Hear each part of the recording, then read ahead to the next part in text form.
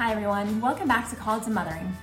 Today I have Nicki Truesdell on the podcast in part 2 of our conversation to talk about how we can give our children a firm faith foundation that they need, and also how to raise our kids in what she calls a family culture. If you have not already watched part 1, I encourage you to do that. That's the episode where she talks about how we can be intentional as moms, and also how we can use those ordinary and everyday moments of motherhood and turn them into special moments. I know that you're going to love part 2 of our conversation, but before we get into that, please subscribe to my channel and also ring that notifications bell so that you know anytime I upload a new video. And you shared just a little while ago how you were able to homeschool as a single mom, and you say that anyone can homeschool, and that is the title of your book. Can you tell us a little bit about what you wrote and why you wrote it? Yes. Well, the title came from actually saying that a lot to people when they asked me about their situation, or they would say, I can't do it because of, fill in the blank, whether they were single or had a special needs child or didn't have the money. Maybe it's a one income family, which a lot of us surprisingly are. Yes. And so I just kept saying, actually, anyone can do this. And I would try to share how, and the first chapter of the book is called Rethinking School, and that's because anyone can homeschool if they throw out that public school notion. Like I said earlier, if you stop trying to be a public school in your living room, then you'll see that anyone can homeschool, because it's not an exact replica of the public school. It's being a parent and having school books at your house, and not just at your house. There's so many options now for homeschoolers to go to co-op classes or have a tutor or a hybrid, with 2 days a week where you go to classes, online school. There're just too many options for anyone to say they can't do it anymore.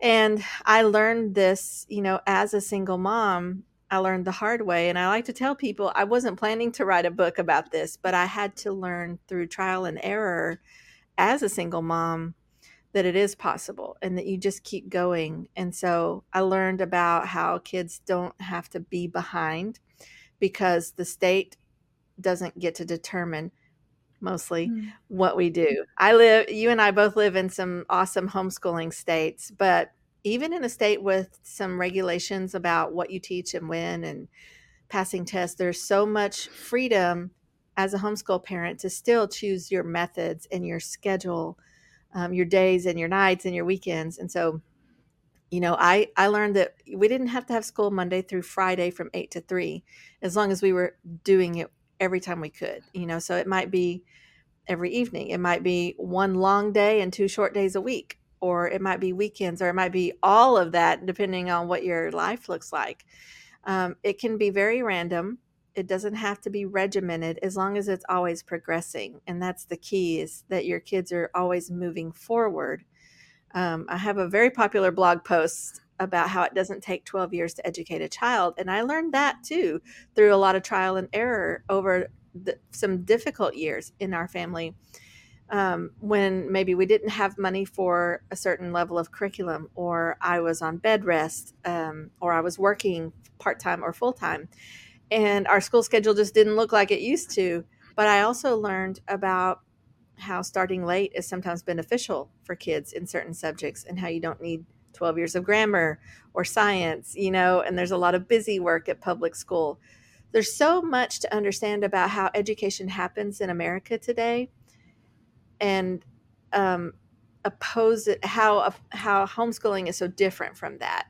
And in your book, Bucking the System, you went into some of that too. And not only their methods are not worth copying, but the ideologies behind those methods, that's just something we don't want to be a part of. And so again, I say, if you've chosen to homeschool, stick with that reason, and then ask yourself, if this reason has caused me to homeschool, why am I still worried about what they're doing?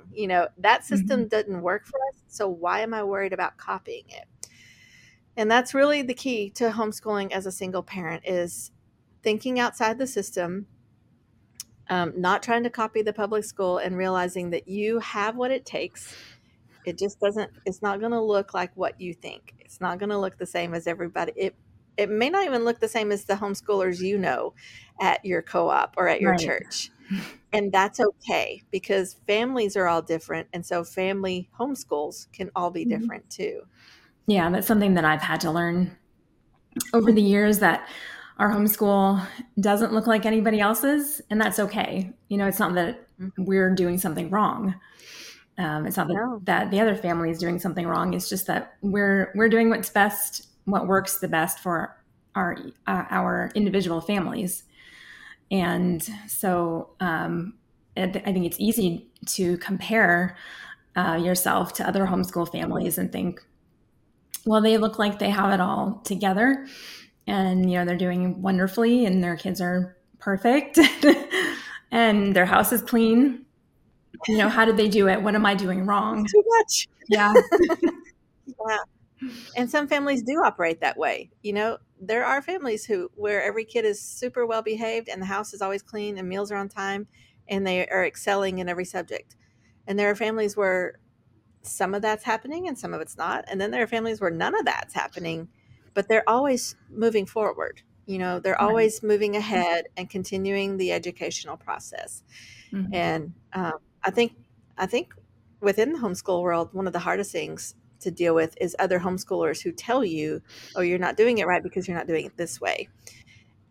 It's one thing to hear non-homeschoolers judge you and tell you, "Oh, that's stupid," or "You can't do it that way," because we know stuff they don't know. We've already figured out some things that they aren't aware of.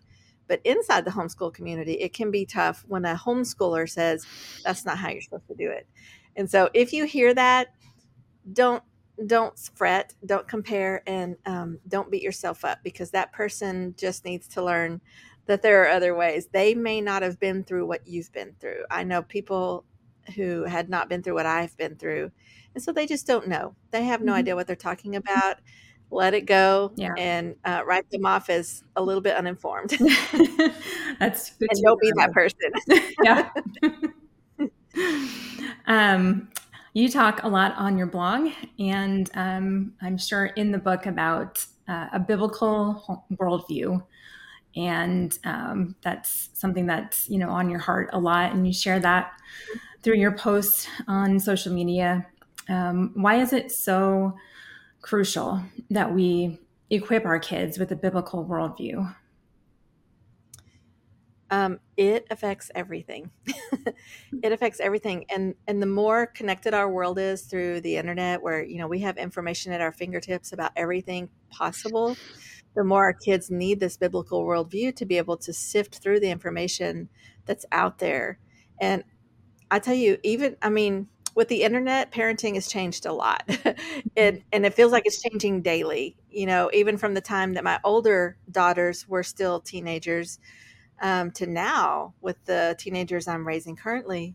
It's still different. It still changes every day so fast that I feel like I can't keep up. But the internet is bringing the entire world into our homes, and it is full of worldviews, all kinds of worldviews, and it's affecting our kids. And so we've got to be proactive, first of all, to give our kids a worldview that talks about um, life and health and science and politics and other world religions. There's so much that comes back to a worldview.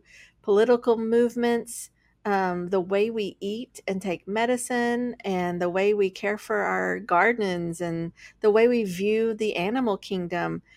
Every time something comes up like that, I try to tell my children, this is a worldview issue. What does the Bible say about this? And so it's something that's super important. I think it's always been important, but because of the information age we live in, it's more important than ever for our kids to know what a biblical worldview is and how to apply it to everything we see.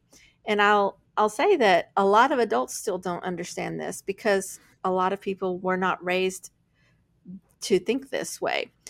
And even though I was homeschooled, my mom didn't ever use the word worldview, but what my parents did was to read the Bible with us every day. And we memorized portions of scripture, Old and New Testament, and committed them to memory. And if you do nothing else, that is a worldview education right there.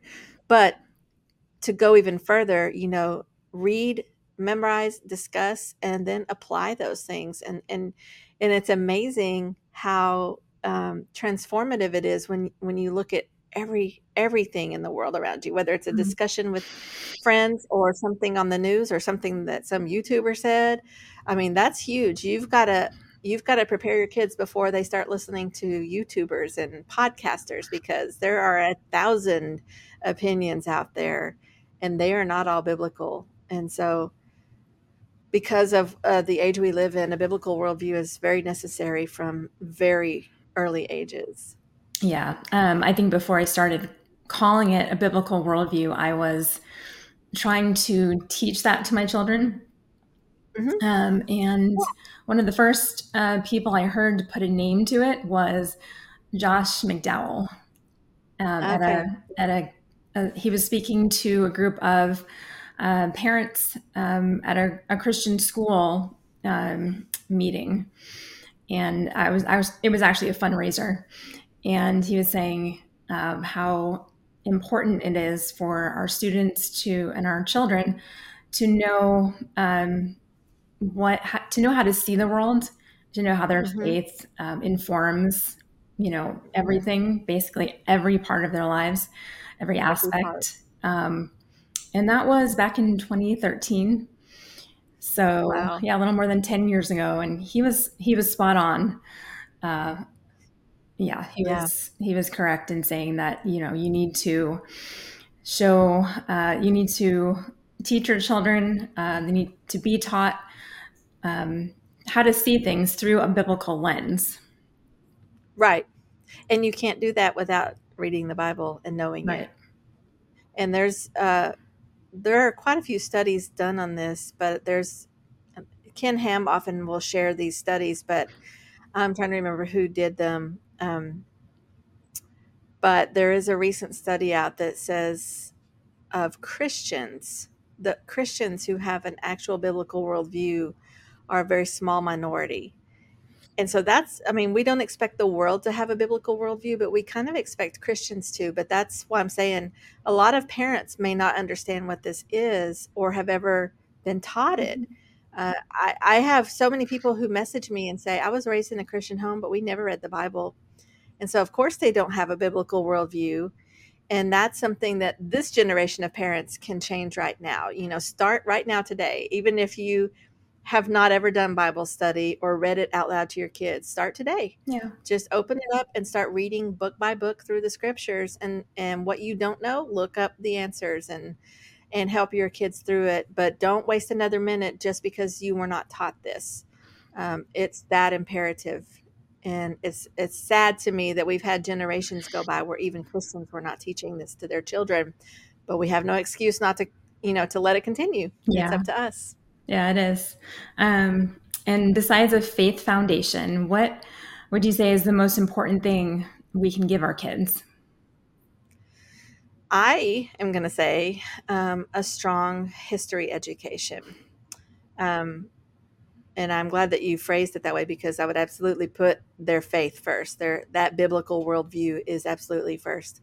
Um, and this is my personal opinion on history, but I think a lot of people would agree with me that history does repeat itself, even though we don't always want it to. But if we understand history and have a pretty good foundation in that, we actually can affect the future. We can make a difference in the world right now and for future generations. American history is full of examples of that, and world history too.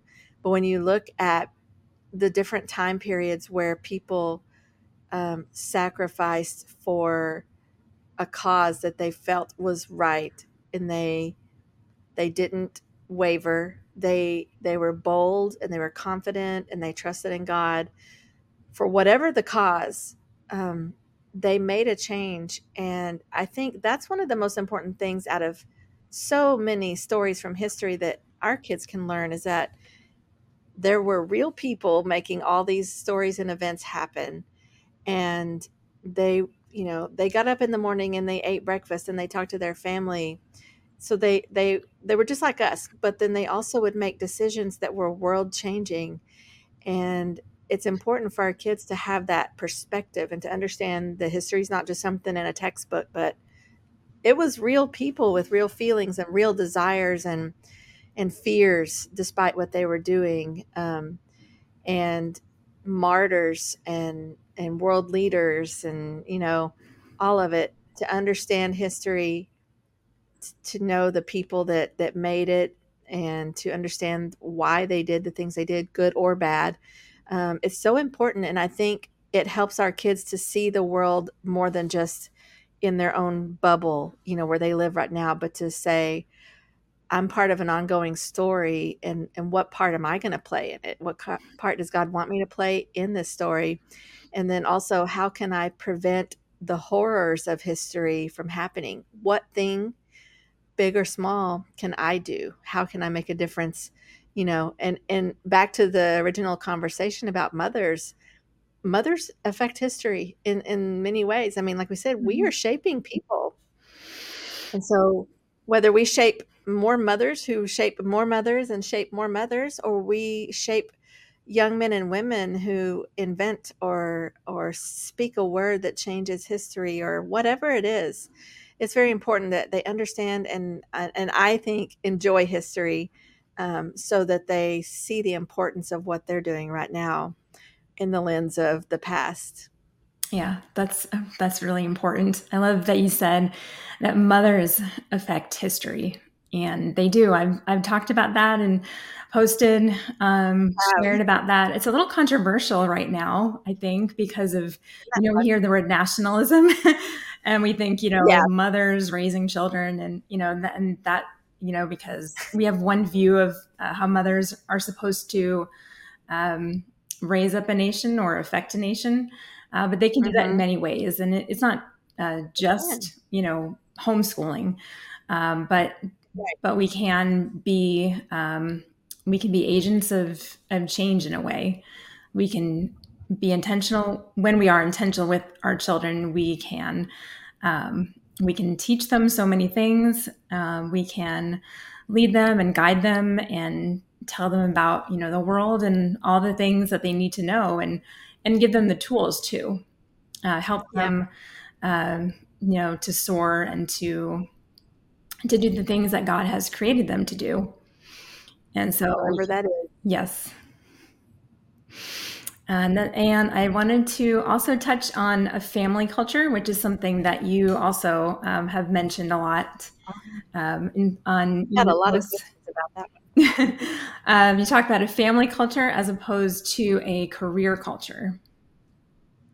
So this is something I have been struggling to put into words a lot lately, but it's on my mind. It's been on my mind for quite a while. So what I see, and this comes out of my 40 years in the homeschooling movement. I can't remember if I told you that earlier, but in 1983 is when I became a homeschool student. And so um, over this time, I've seen a lot of things in the homeschool movement. And one thing that kind of concerns me is daughters being homeschooled, but still afterwards going into college to get a degree for a career. Now, I'm not totally anti college. I'm pretty picky about college, but I don't think it's wrong. I don't think college is a sin or careers are bad or anything like that. But what I'm seeing is, yes, we're going to homeschool our children because we think it's a better option than public school. And then, especially with daughters, sending them to college to go ahead and get the degree and pursue a career. Well, very often what I see is they go ahead and do that. The daughters grow up and they pursue a career. And then when they have children, they are now career people, and it's very hard to flip that, especially when their parents encouraged the whole thing. And so, what I mean by that, and this is very very offensive to a lot of people, but I just want them and want people to hear my heart. If we want our kids to follow in the footsteps that we have started, we have taken them out of the public school system, which is a big chunk of taking them out of the world. It's not complete, but it's one of the best ways to remove your kids from world and a secular society. But then we don't encourage that when they grow up and have kids. What have we done? What kind of influence are we having? I absolutely want my grandchildren to follow in the same steps. I absolutely don't want them in public school. And so I don't want to encourage my daughters to have a career that they feel that they can't give up because they need two incomes to live on, or, hey, we spent all this money on this college education. Now I don't want to waste it. There's a lot that goes into that. And the same can be said of our sons too, raising them to focus on career and focus on having a large income, and all of that comes, it's the American way, Yeah. isn't it? And so our kids are encouraged to get the career, have the degree, buy the big house, have, 2 vacations a year to Disney World, and on and on and on. And where did we teach them about raising children at home? Everything that you and I've talked about in this podcast, are we teaching our kids that? We may be modeling that, but are we encouraging them? Here's what you can do. Can we encourage entrepreneurship? Can we encourage mothers working in the home? There are 1,000 different ways that that's done even now. Maybe not taking on college debt. There's so many different options if we want to encourage our children to grow up and have a family culture. And so a family culture to me is where the home is the center and not the career, women finding themselves out in the world somewhere, because everything you write agrees with this too, that motherhood is the central goal for women. As offensive as that might be, it is. If we were given children, then motherhood is our first job. It's our ministry. It is our career, and everything else is secondary. But are we raising our children to believe that too? And so not only are we going to model it right now with our kids at home, but as our teenagers grow up and become young adults, I think we need to encourage them in a direction that doesn't say, yeah, you still need to have the degree to fall back on, or you got to have this career just in case. Financial security isn't everything, believe it or not. Eternal security for our children is, and there's so much that can be achieved without that college degree and without sacrificing the grandchildren, our future grandchildren. And so I hope I was able to make that clear. It's a really hard concept to get across in the homeschool world, but excuse me, it's something I see a lot and it concerns me. Yeah, no, I think you put it really perfectly. Our sons and our daughters need to have a long-term vision. They need to Yes. need to understand and be looking, have an eternal perspective. And that's what we need to have as we raise our families and as we mother, and not to be so focused on academics and the career, which, Right. Academics are certainly important, and we want to do that with excellence as we homeschool. But as I've said to other moms, academics can't come at the expense of character. Absolutely. And at the expense of your children's hearts. So you need to put the main thing. That's the other thing I see happening in homeschooling a lot, is that we're so focused on making sure we, cross everything off the list and have the perfect transcript and get the perfect college degree, get a scholarship, have all the volunteer opportunities. And those are all great. I'm not trying to put those down, but if that is at the top of our list and their hearts are not, and their salvation and their biblical worldview are not at the top of the list, then I am not sure what homeschooling is all about, if that's not the goal. Yeah, that's good. So wrapping up, where can people find you, and where can they get a copy of your awesome book? Okay, well, I'm at nickitruesdell.com, and my book is there on my website in the shop, but it's also on Amazon, Kindle, and Audible. So any way you read or listen, it's there. I'm on Facebook, Instagram, and Twitter under my name, so I'm pretty easy to find. And I guess, and Knowledge Keepers Bookstore. That's where I print my out of print history books. So I just go, I have a long list that I'm trying to bring back into print of things that I feel like are important for our people to read that have gone out of print, but there's such good stories, true stories, diaries, and firsthand accounts. And so all of that is at knowledgekeepersbookstore.com. And Knowledge Keepers also has an Instagram and a Facebook. So I'm all over the place. Yeah. Yeah. And you've printed some great titles. So put Thank some you. great biographies and other things back in print, which I think is really important.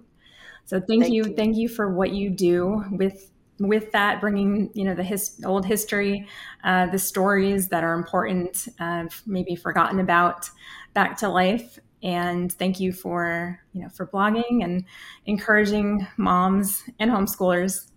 And thank you so much for being here today.